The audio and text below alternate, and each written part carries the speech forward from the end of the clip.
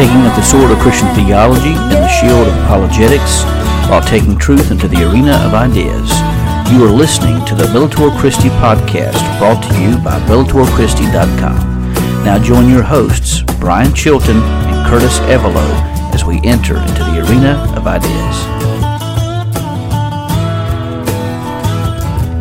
Psalm 19, verse 1 says, "The heavens declare the glory of God, and the expanse proclaims the work of his hands. Day after day they pour out speech, night after night they communicate knowledge. There is no speech, there are no words, their voice is not heard. Their message has gone out to the whole world, and their words to the ends of the world." This is the Word of God. While taking up the sword of Christian theology and the shield of Christian apologetics, while taking the truth into the arena of ideas. This is the Bellator Christi podcast, and I'm back, Curtis Evelo, and I'm joined by Brian Chilton as we answer your most pressing apologetic and theological questions of the day. We should have had the song "Back in the Saddle" again. That'd have been all right. Yeah. So we want to just welcome everybody aboard, and we want to take a little bit of time here, take a few minutes, and thank our vets. It is Veterans Day, and we just want to thank each and every one of the vets out there for their service, for their time, for their families' worry, for everything that they have to deal with and go through. We just thank you for that sacrifice for America, keeping us free. We just thank you. As they say, freedom isn't free. It takes someone to toe the line. Yeah. Well, it looks like we're going to jump right into, on the podcast here, natural theology. Yeah. And as a little bit of a backdrop, if I can, we had a viewer, or actually a listener to our podcast, and a person who her name is Joy, and she lives up in Michigan. I want to give a shout out to her. And while I was talking about some things in the previous class I had on natural theology, she asked me to either write an article or for us to have a podcast on the issue of natural theology, and asking, what is this thing we call natural theology? Right. Yeah. And so with that, I mean, it's going to cover a pretty broad spectrum of what we're talking about when we talk about natural theology. And it's one of the topics that I really enjoy discussing and talking about, and things that always just keep you in awe and in wonder. So I think we should just go ahead and get rolling on it. Sounds good. All right. So I guess let's start out, Brian. What is natural theology? Let's figure out that. Yeah, that's a good question. So the first thing, natural theology is different from another realm of, or even natural revelation. Sometimes it's called that. It's distinguished from what we call special revelation. And so natural theology is what nature can tell us about God and His works. So in other words, it's something that will tell us what we see from what Thomas Aquinas would say, a posteriori, or after the fact, as opposed to a priori, something coming before the fact, that this is coming after. So these are effects that we see of God in creation. Mm-hmm. And so, as you're talking about the effects, we're talking about all the way from the micro, all the way up to the vast expanse of the universe. Absolutely. Yeah. So what we see in nature as a flower budding and blooming, and the natural process that takes, we can recognize that God has a part in that, or is pointing to God, right?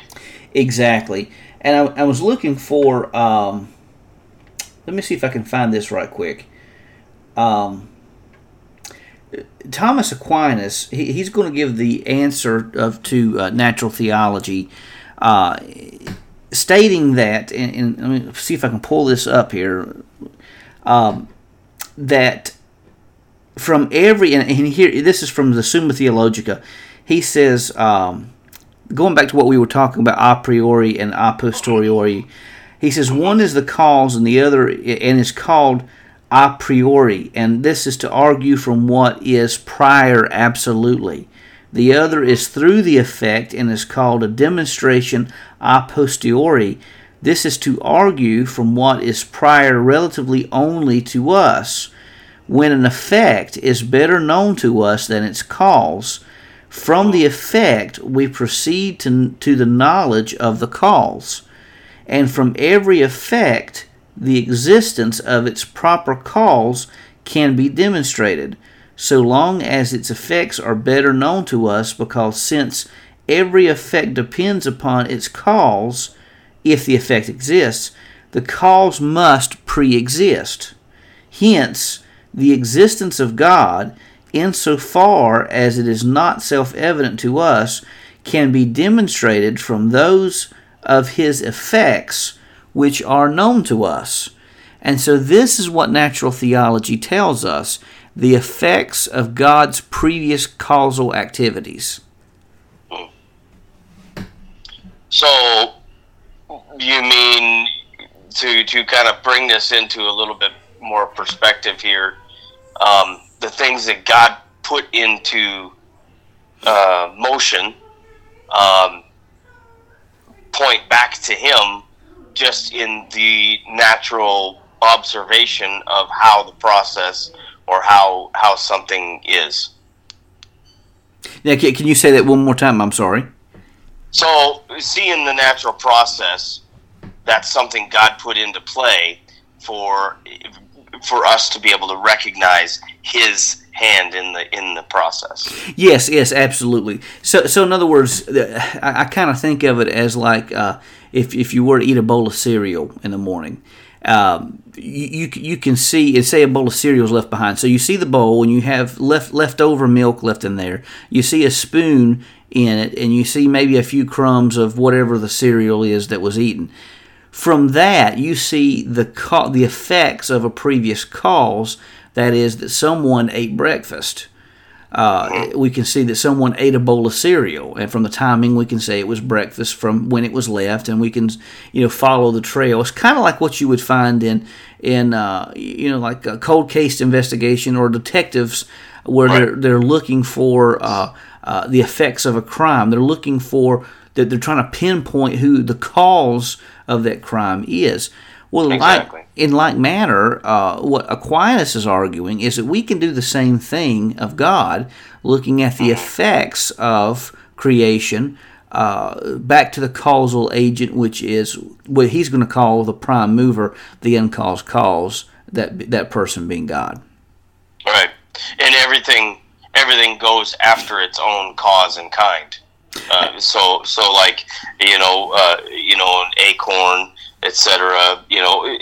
So you see, when you, like I wrote in our article, when you breed a certain animal, you're not expecting to get completely different end of the spectrum animal. You're expecting what you put into that thing.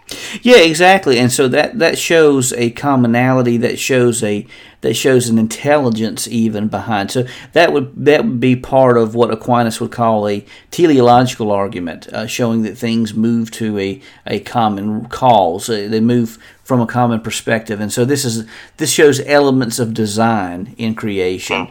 There's a structure behind it. And so this is the basis even behind apologetics, is that we're showing rationally what can be demonstrated. Now, here's the thing, though. There are some theologians, of course, you can't have anything in theology without a good old-fashioned debate about it. And so you do find that there are some scholars, for instance, such as Karl Barth, who contend against natural theology. And this is going to come down to the aspect of, can God be known from the senses?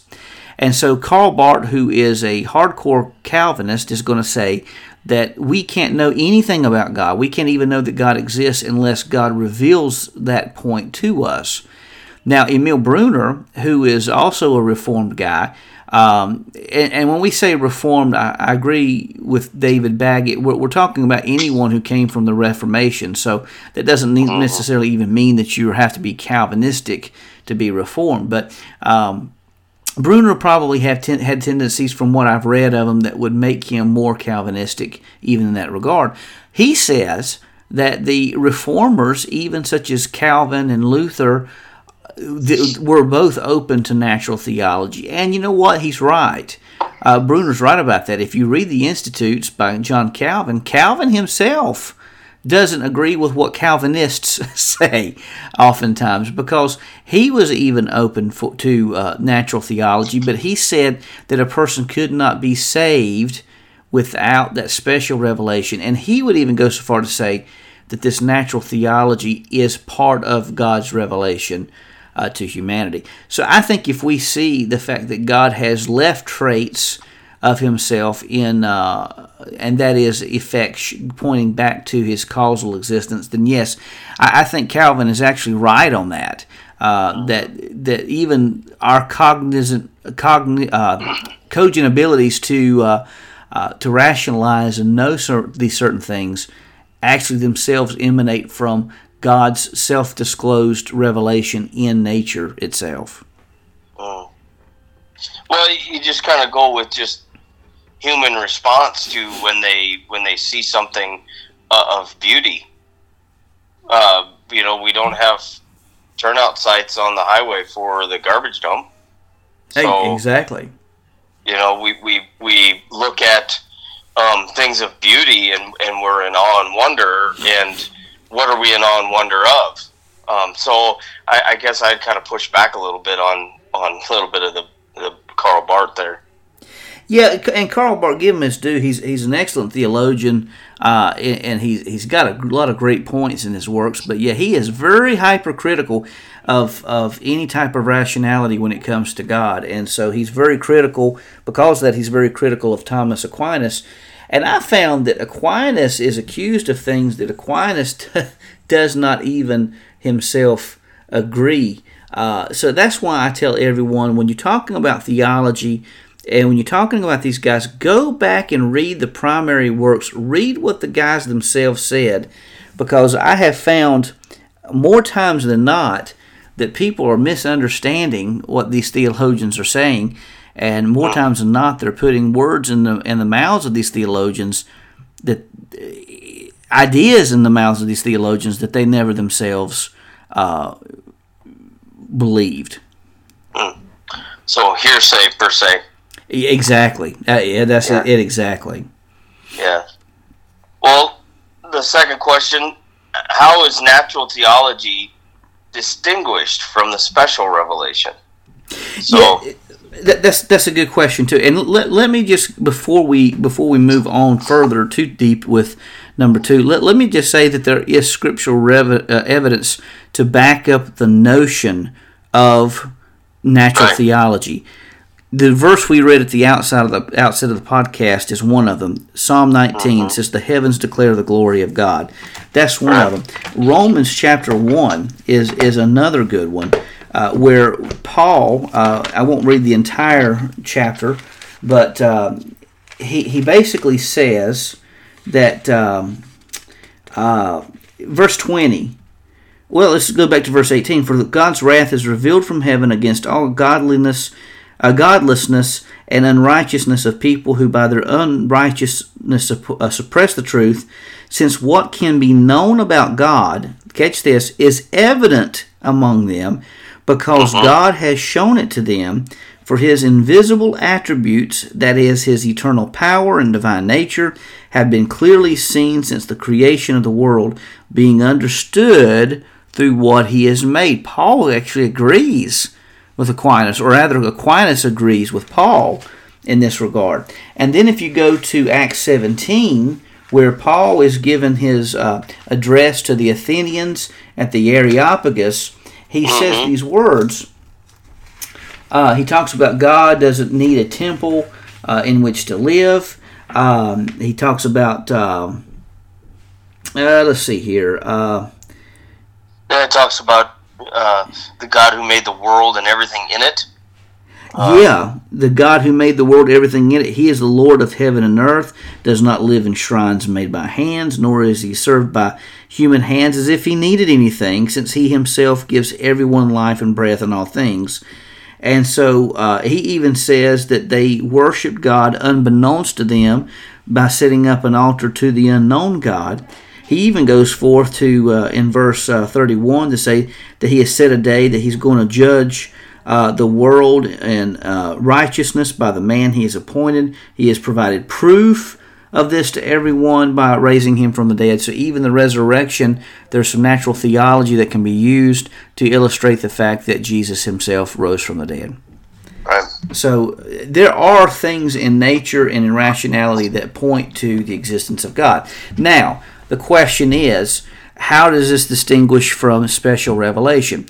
Natural revelation, or natural theology, are those things that can be known about God through the rationale looking at the effects of God in creation. Special revelation is more of a direct form of revelation. It's where God himself communicates to humanity through various means of direct communication. So what we could say is there are even two books. There's the book of nature and there's the book of Scripture. And so in the book of nature we have this general revelation, the natural theology. In Scripture we have the direct communication, special revelation from God. Right. Yeah, and I kind of think of it in the way of we have the revelation of God just through nature. And now I know there's going to be some that would push back on that and say, how can you know that there's a God just in nature? But we're gonna go on the premise that we all are understanding that when we look at nature, we see that there's evidence of God around. But with that, we get the special revelation on actually how to operate within the natural revelation that we see. Absolutely. So we and we'll probably talk a little bit more about this as we go through the podcast. But one of the key distinctions is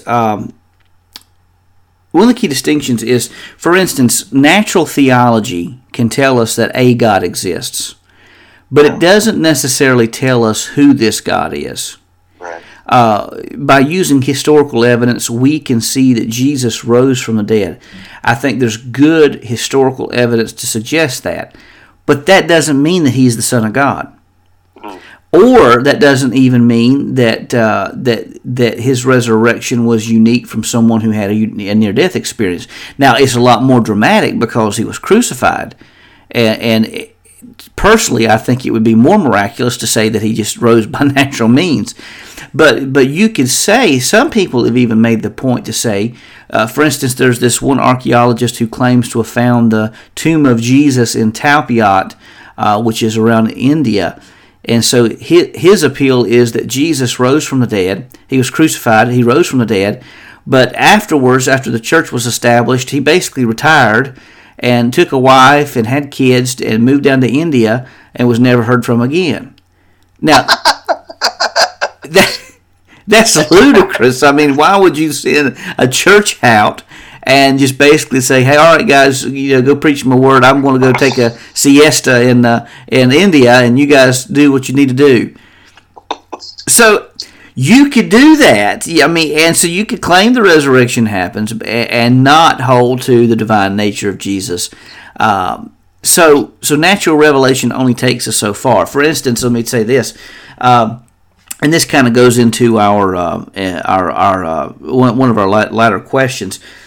For instance, another example here is that Thomas Aquinas says later on. Now notice what he just said, that we can see the effects of God from his causal work in creation.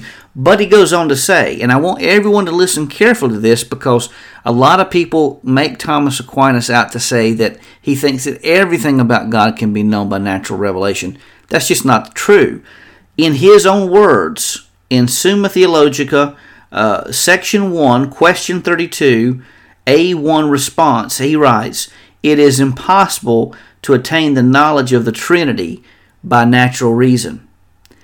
So you can know that God exists, but to know that God is triune, Father, Son, Holy Spirit, requires special revelation from God to know that very fact. So, hence why whenever you go, so when the gospel goes out and is preached to, on missionary trips or to third world countries or to these tribes and places that have never seen it, they have an idea. They have a knowledge of God. They can tell that there is something that is there, but yet to have somebody explain to them what that is by through the way of special revelation. That's really kind of what you see happen. Yeah, so I think you're right, and I think that I was speaking with a lady this past week and asked her about her status with the Lord, and if she went to church anywhere or she's a Christian, and she gave the common answer that most people give. She said, "No, I don't go to church, but I believe in God." Okay, so I think it's almost as if Alvin Plantinga is right that the belief in God is a warranted belief, as evidenced by the, in my opinion, insurmountable evidence that exists that a creator does exist. You have people from all around the world who believe in a divine being, although the names may be different. But I think that shows, as Paul said, that we are without excuse, especially for believing that there is a divine being we call God. Right. Yeah, and it took Paul preaching at the Areopagus to pinpoint or to refine their to an unknown God down to explaining that this Jesus, this is the one that you guys have been pointing out. This is the one you guys have been saying that there's something more. Exactly. So he's taken the natural theology that's already evident, and he's bringing forth a special revelation by God, explaining to them who this God is. So they know that there is a God, or in their case, they believed in multiple gods, which Deuteronomy tells us something interesting. I'm reading through in what little spare time I have between writing my final paper and getting ready for research for my dissertation and taking German and all that good stuff. I'm reading a book by Michael Pizer called The Unknown Realm, or Unseen Realm, excuse me. Right. Very compelling book. And he talks about this divine council of divine beings. Now, these divine beings are not God. There's only one God. But these divine beings are created entities. And the book of Deuteronomy, he brings out, says that a lot of these fallen angelic beings, which became demons, wanted people to worship them. And so a lot of these worldviews we see, these idols and these false gods you hear about in ancient culture, may actually be shrines to demonic entities. At least that's what Deuteronomy seems to imply, and I think there's something in the New Testament that seems to suggest that as well. So there may even be a spiritual nature to false worship that's going on. But there's an ADHD rabbit trail for you. But yeah. Rein them back in, folks. That's so right. What can we know? What can natural theology tell us about God? So it can tell us that God exists, and it can tell us that Jesus was risen from the dead. In fact, there's a lot it can tell us about. It can tell us of God's power. It can tell us that of His some of the attributes we discussed, because God would have to be beyond the scope of space and time. This as David Baggett would call it, the Anselmian God. How is it Anselm put it? Let me see if I can bring it up here. I've got his works up here as well. That which nothing greater could be conceived. Let me see if I can. I think I have it here. Where is it? If I wasn't looking for it, it would pop up right where I wanted it.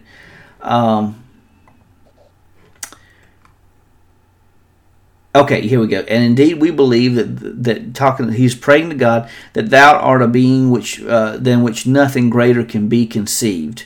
He says, therefore, if that which nothing greater can be conceived exists in the understanding alone, that very being than which nothing greater can be conceived is one than which greater can be conceived. But, so in other words, he's saying that God is the absolute perfection. He is, and this is what natural theology can tell us, that God is above and beyond the scope of this natural world. Yeah.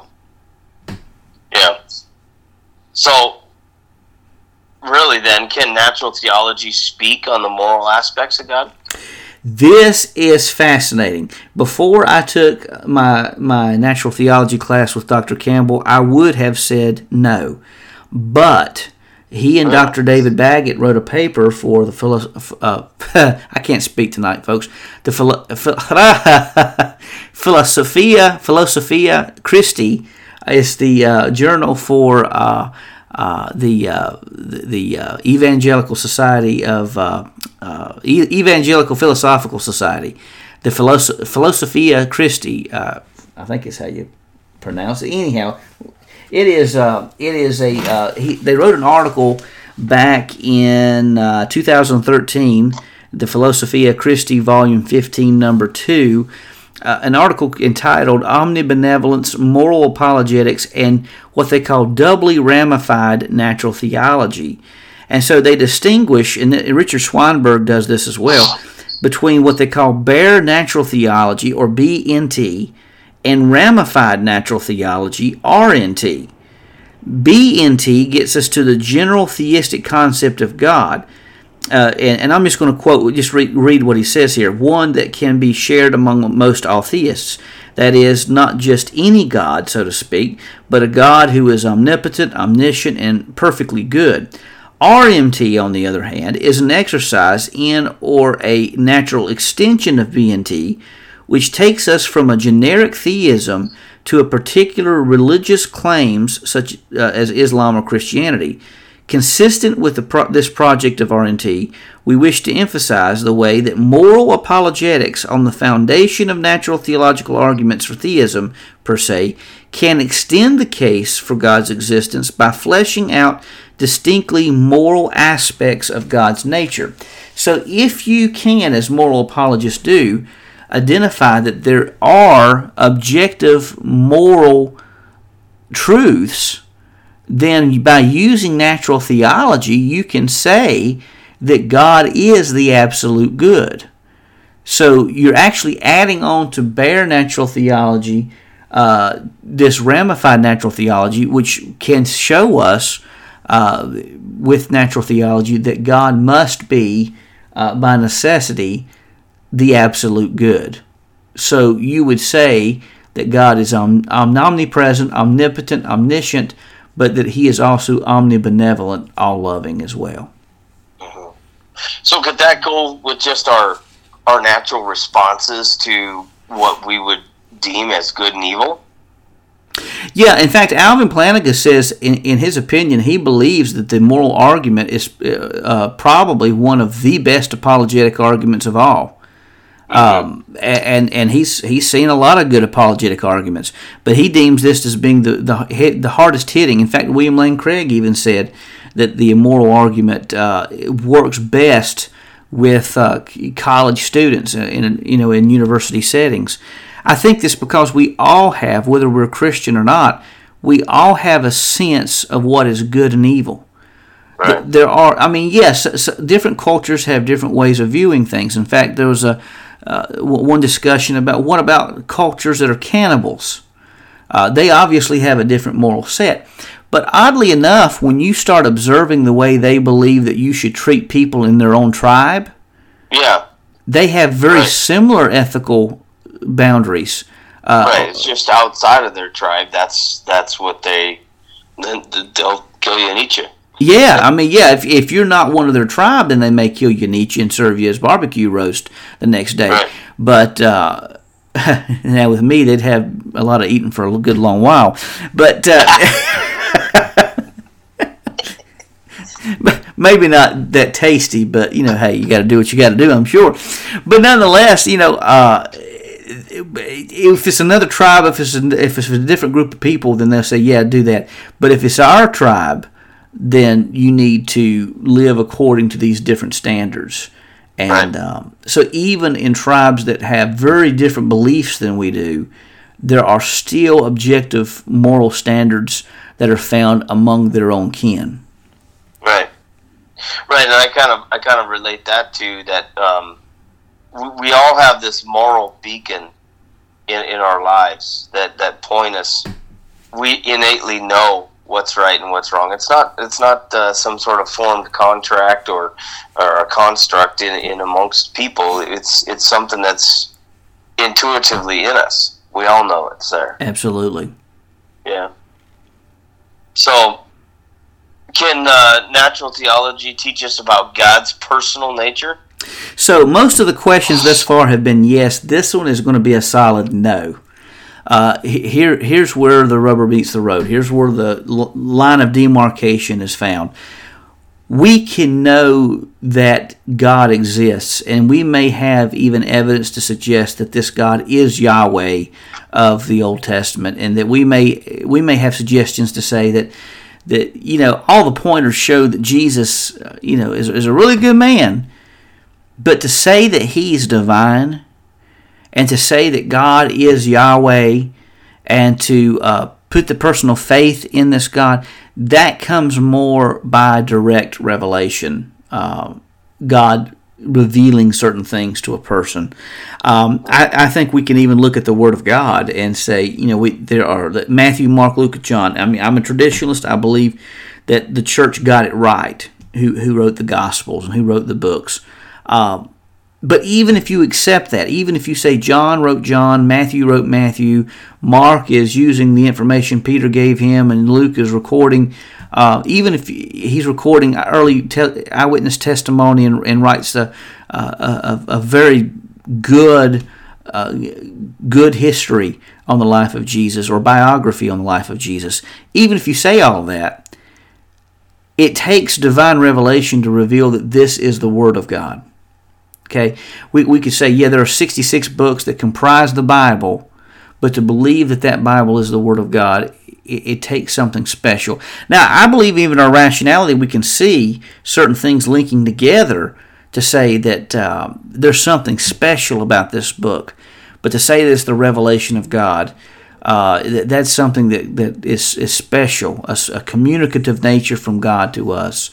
The convictions we have that Jesus is the Son of God, I think, is direct revelation. Because if you go back to like when Simon Peter was asked by Jesus, "Who do men say that I am?" and they say all these different prophets, and he says, "But who do you say that I am?" He says, "You are the Son of God. You are the Christ, the Son of the living God." And Jesus tells him that this was revealed to you by the Father. And blessed are you, Simon Bar-Jonah, for this was revealed by the Father. So our natural theology can only take us so far. So, and it's kind of like what I've said, but in times past, natural theology, reason, and rationale can bring us to the gates of heaven, but only divine revelation and only that personal relationship will allow us inside. Mm-hmm. Yeah, and I guess when we start really kind of pressing this or looking at it, you hear apologists say, we can get so far as to know that there's a God. We can look at the stars, we can look at just the way processes work that gets us there, but we really need to start, and so that kind of widens the spectrum of, we get past the atheist theist debate where we get into now, we've discovered now there is a God. Now we just need to start investigating and looking at the evidence that's given to us of who is the true God, and that points us and funnels us down to Jesus from that point. Absolutely. Yeah.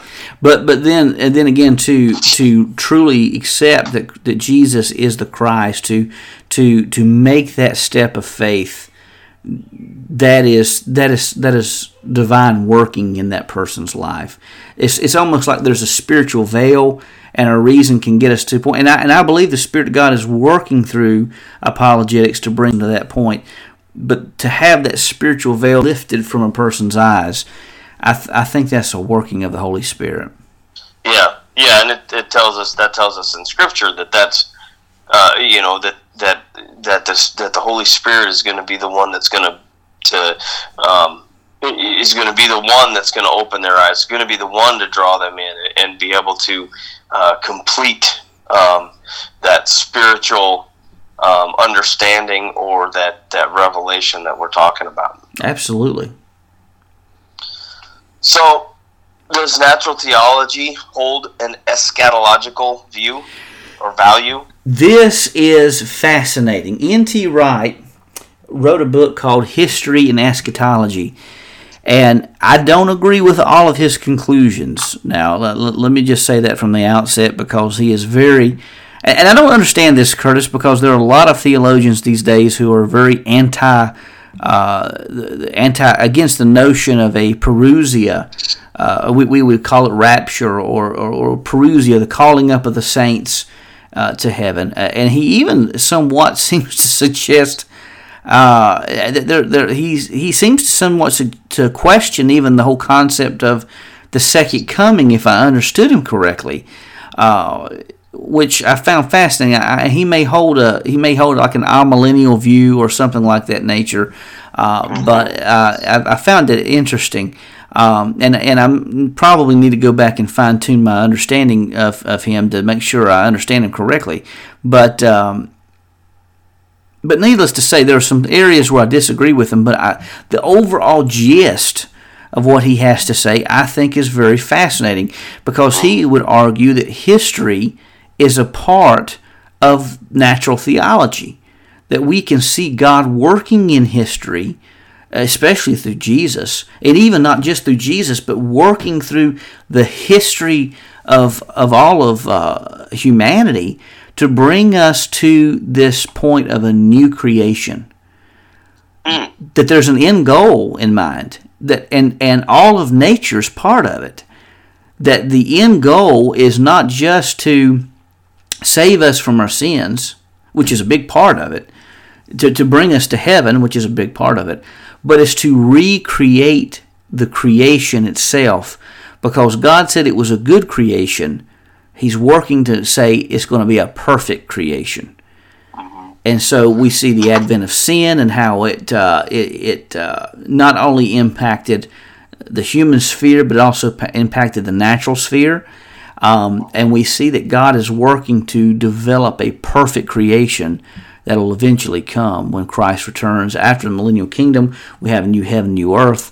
It'll be a perfect creation at that time. Right. I had my mind instantly when we're talking there goes right to the scriptures. It says all of creation groans, for it to be returned. Yeah. Right.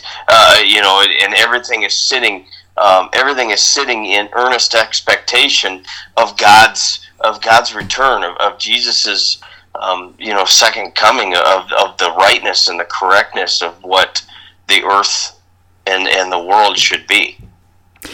And it's very fascinating, because someone shared with me a video that NASA had taken, that in space there are certain wave vibrations that occur as satellites go through and different spacecraft go through the universe, where stars and planets themselves have these vibrations which produce noises.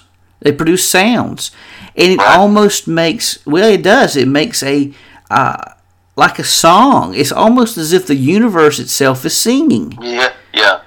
And he made that similar point that you did, or the same point that you did, that creation is groaning for the day when redemption will be found in creation itself, where God is going to reestablish creation to make it not just good, but to make it perfect. Right. And Curtis, I've got to say, I didn't mean to interrupt you there, but I'm writing a book. I'm hoping to get back on it. Start the start of next year. I've been working on it a little bit by and by, but on heaven. And this is one thing I'm looking forward to, because can you imagine a new creation? What we're told in Isaiah, and some people will say, is this the millennial kingdom or is this new creation? I don't think it really matters, because you see the wolves lying down with lambs. Right. You see children being able to reach in a hole of an adder or a poisonous snake and play with these snakes and not get bitten, not get hurt. Yeah. This is a revolutionary reformation of creation itself, and it's coming one day. All of creation, all of history is directing us towards that process, which is why I wrote the article I did. There are a lot of questions, and I'm not going to get into the politics, because Lord knows, we've been bombarded by politics left and right. Oh, man. But no matter where you stand on the issue, here's the thing. God is on the throne. Right. He's in control. And he is using these issues to form. We're already on a trajectory leading to the book of Revelation. We're already on that. He's bringing everything together to bring us to that point in time where he recreates the universe. And friend, the book of Revelation hasn't changed. We're told that things are going to get bad. We should expect it. It's going to be like the days of Noah. People are going to be marrying and giving in marriage. But what were the days of Noah like? Yeah. Horrible. I mean, the morality was horrible. Sodom and Gomorrah would be like those days. It's going to be like that. And then Christ is going to come. He's going to redeem the church before the judgment of God is poured out on the earth. At least in my eschatological view, he will.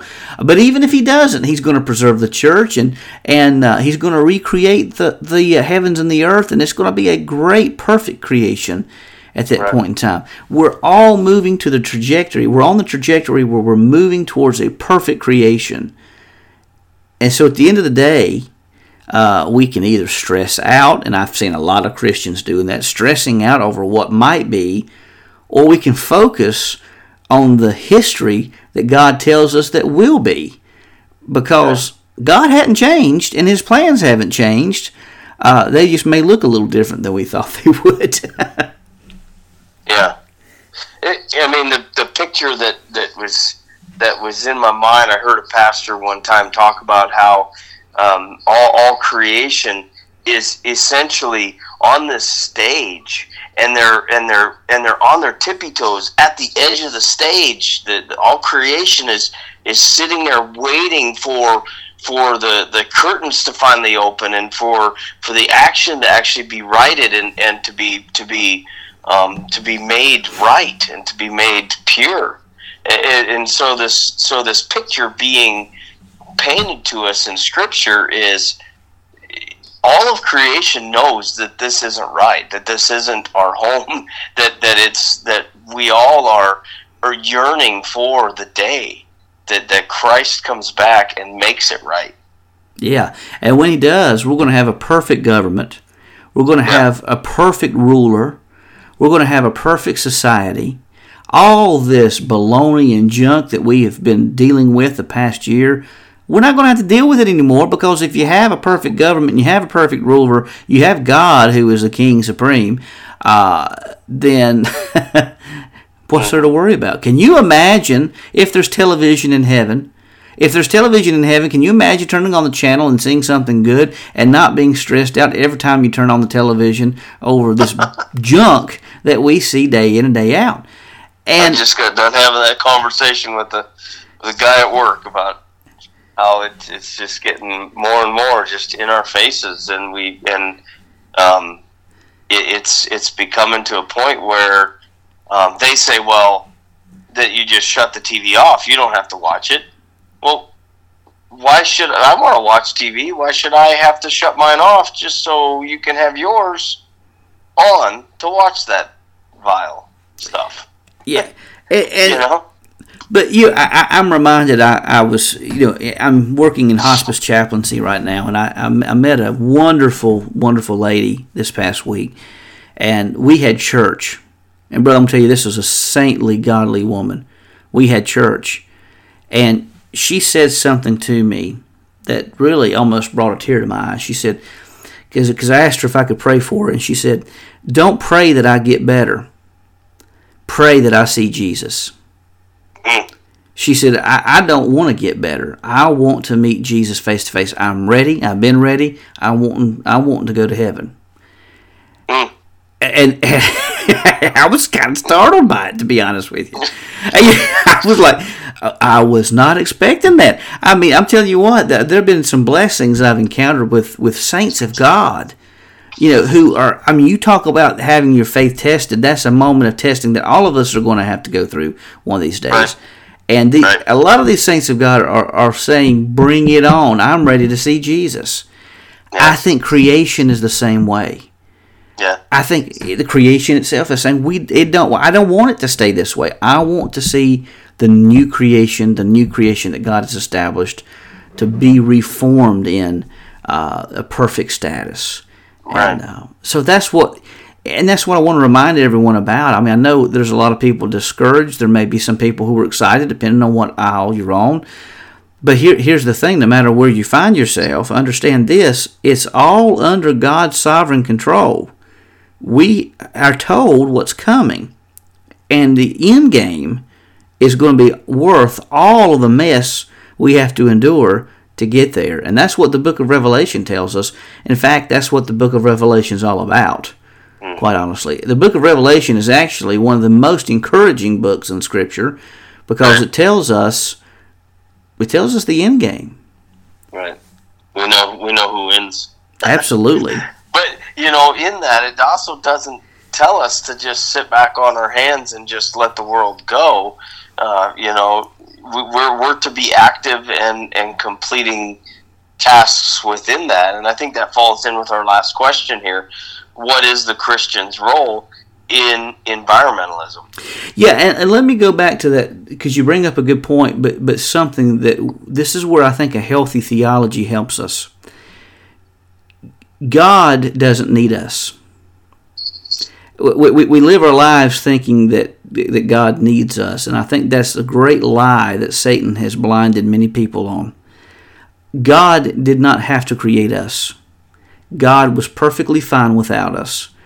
God doesn't need us to save a person because God, quite frankly, is saving people overseas by giving visions and doing miracles and bringing people to salvation of His own accord. But He chooses to use us. So He calls us to ministry. He chooses to use us to be His hands and feet. And so if you're a child of God listening to this, you have a ministry that God has bestowed upon you. But understand this, God has called you to do the task. Leave the results to Him. So I fear that there are many Christians who are getting so obsessed over worldly things that they're forgetting that God is still in control. Yes, as you said, we have a task to do. We have a job to do, and we need to be doing it. And I believe, quite honestly, if I can be blunt, I believe the reason we're in the shape we're in is not because of a political party. It's because the church has failed to be what the church is supposed to be. And we're not having that impact on society as we should because we're not being the church that God has called us to be. But let me also say this, God is still sovereign. So what is the Christian's role in environmentalism? If you go back to the book of Genesis, God tells us that we are to be fruitful and go out and multiply. He tells us we're almost like the gardeners of His creation. If you look back to Adam and Eve's role in the Garden of Eden, and that has continued. And so I am not advocating tree hugging. I'm not advocating any type of radical thing when I say this, but I am saying that we as believers do have the responsibility to care for the creation that God has given us. And I think that is a task we have, as many evangelicals, we have failed in that regard, because we've gotten politics involved in it, and yes, obviously there's a lot of stuff politically involved in it. But I do think that it's our job, our task, to try to care for creation the best we can. Now, obviously, again, it's completely under God's control, but we have a job to do, and we need to do our part.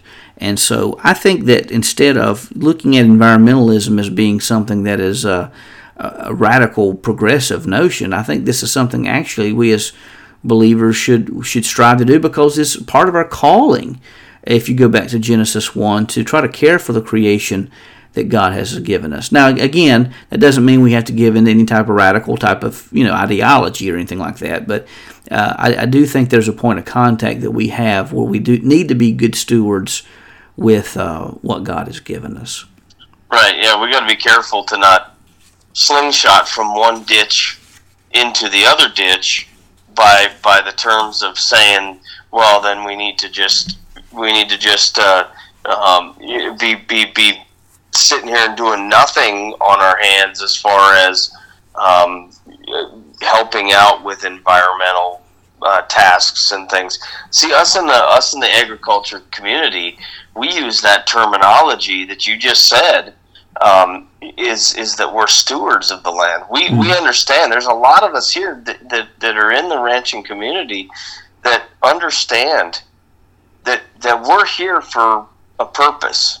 We're here to provide beef and a good protein source for people to live and grow with. But we do that in such a way that we're utilizing ground that typically wouldn't be as productive as what you could grow normal crops on. So when you hear people saying that, well, then we should close off the forest, there's some ranchers out there that are saying, wait a minute, there's nothing else that's going to go in there to that ground and be able to produce the pounds of protein by taking solar energy that's being refined in that grass, that we're going to be able to sustain this many number of people in our world today. If we don't get in there and are able to harvest that, then we're not going to be able to do that. But you'll find a lot of people will say, and a lot of the ranchers will say, that we're stewards of the land. We understand that we're here to serve a purpose, and we respect that land. We take care of that land, because if we don't take care of the land this year, next year we won't have that land, not in somebody's going to take it away, but in the fact that the grass, the natural cycles of the rain cycles and stuff are not going to sustain or maintain that water level in the ground to produce that grass for us. So we have to, we understand when you say that word, we're stewards, we understand that God's given us this ability to be able to feed America or feed the world with a sustainable, renewable resource, and we have to be careful and maintain it. Absolutely, and I think that nails Genesis 1 and 2, I think. It nails the command we have to be good stewards of the land, to tend the land and grow. Absolutely, I think we have to be responsible with the creation we have.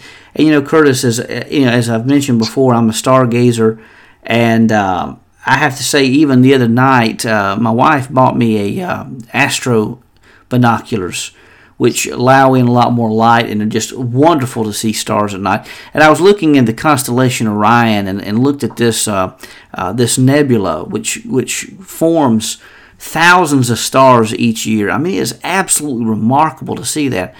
But as I look across the creation, I don't see another little blue planet like planet Earth out there. Right. So we've been given a unique planet in which to live, and we need to be taking care of it. Yeah. Yeah, and I think paying attention to the cycles of things, and understanding those things, and we've got enough data now around us to be able to make educated decisions on whether we're going into drought seasons or whether we're coming out of drought seasons, and how to manage the world and the processes that are about that. Now, we can be radicalized by then, be actually doing more harm, like what we saw this year. For several years, the West Coast was told, they were trying to shut down all the logging and shut down all the forestry projects and shut down all the usefulness of those resources.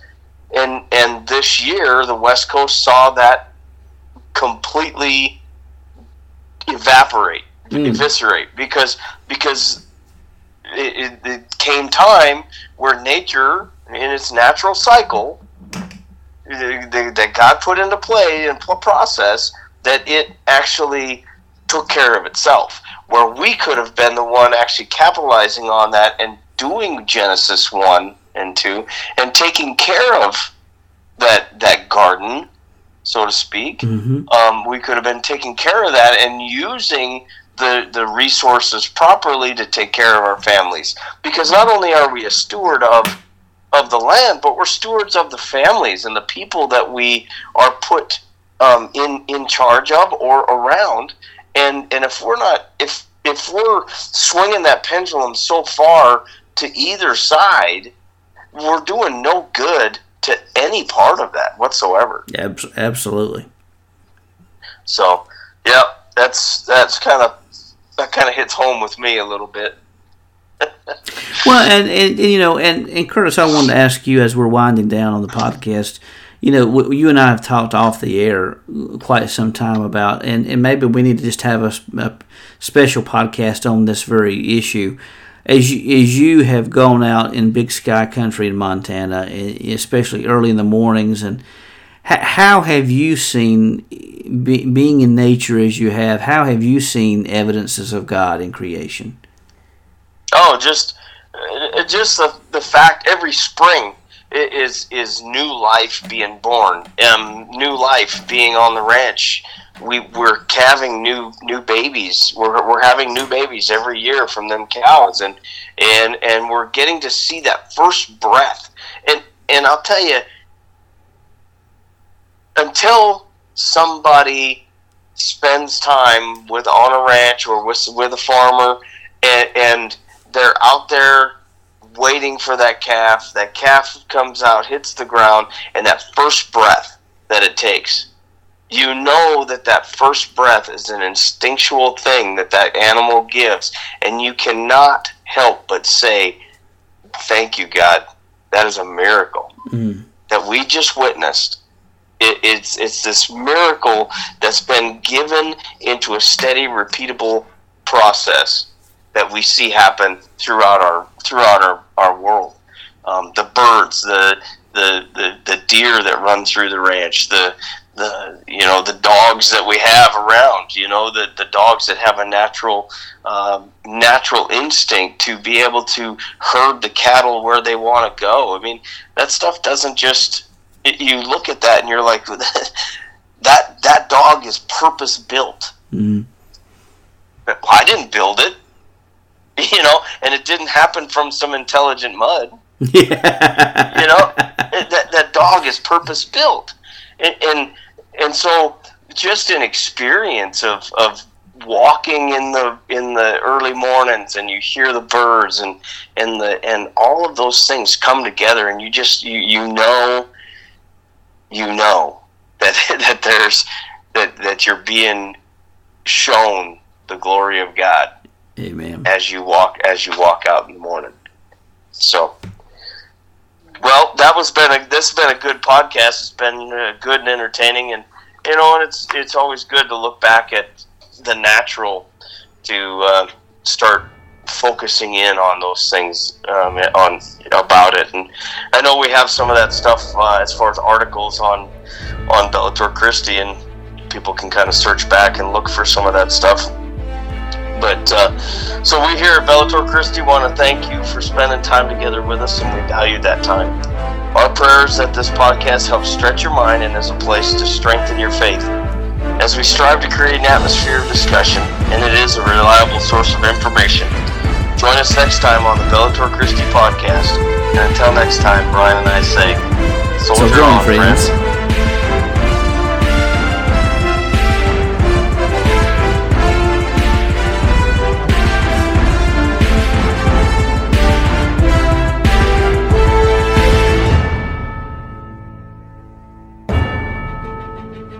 You've been listening to the Bellator Christi podcast, brought to you by BellatorChristi.com. The opinions of our guests represent their own and may not reflect those of Bellator Christi Ministries or its affiliates. The Bellator Christi podcast and BellatorChristi.com are protected under Creative Commons copyright, all rights reserved. The opening theme is the song Crucified, written by John and Michaela Limanis, performed by Crosby Lane and produced by Mansion Entertainment. Be sure to visit our YouTube page at www.youtube.com/Bellator Christi. Also, please consider leaving a positive review on the apps where this podcast is found. We thank you for joining us today and hope to see you back the next time that we step into the arena of ideas.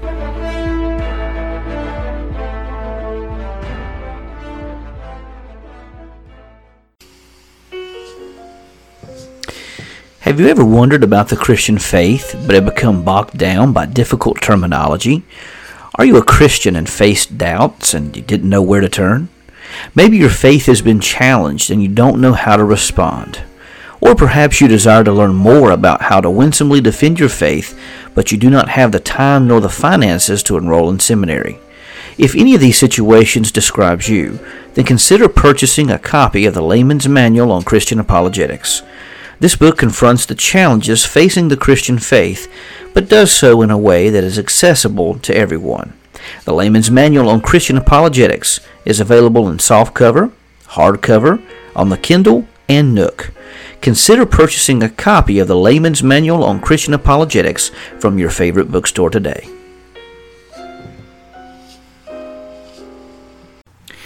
Do you have a question about the Bible, theology, or apologetics that you've always wanted to ask but never felt comfortable asking? If so, we want to encourage you to head over to BellatorChristi.com and submit your question on the Submit a Question link. Your question will be reviewed and may be featured on a future article or podcast. Remember, the only dumb question is the one unasked. So go over to BellatorChristi.com now and submit your question.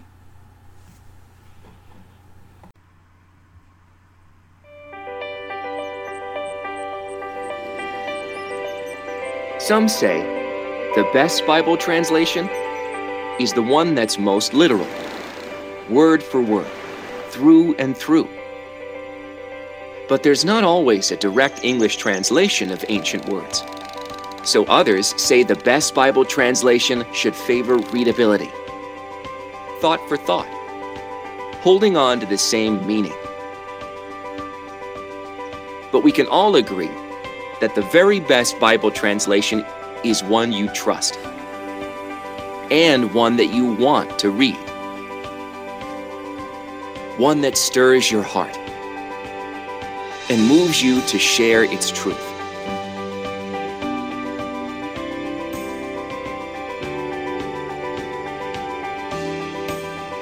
The Christian Standard Bible has been shown to be an optimal blend of accuracy and readability compared to other leading translations. The very best balance, faithfulness to the original text, and clear language that connects to the heart. After all, it's not so much about changing your Bible translation, but about seeing the Bible change your life. Point your heart to true north, the Christian Standard Bible.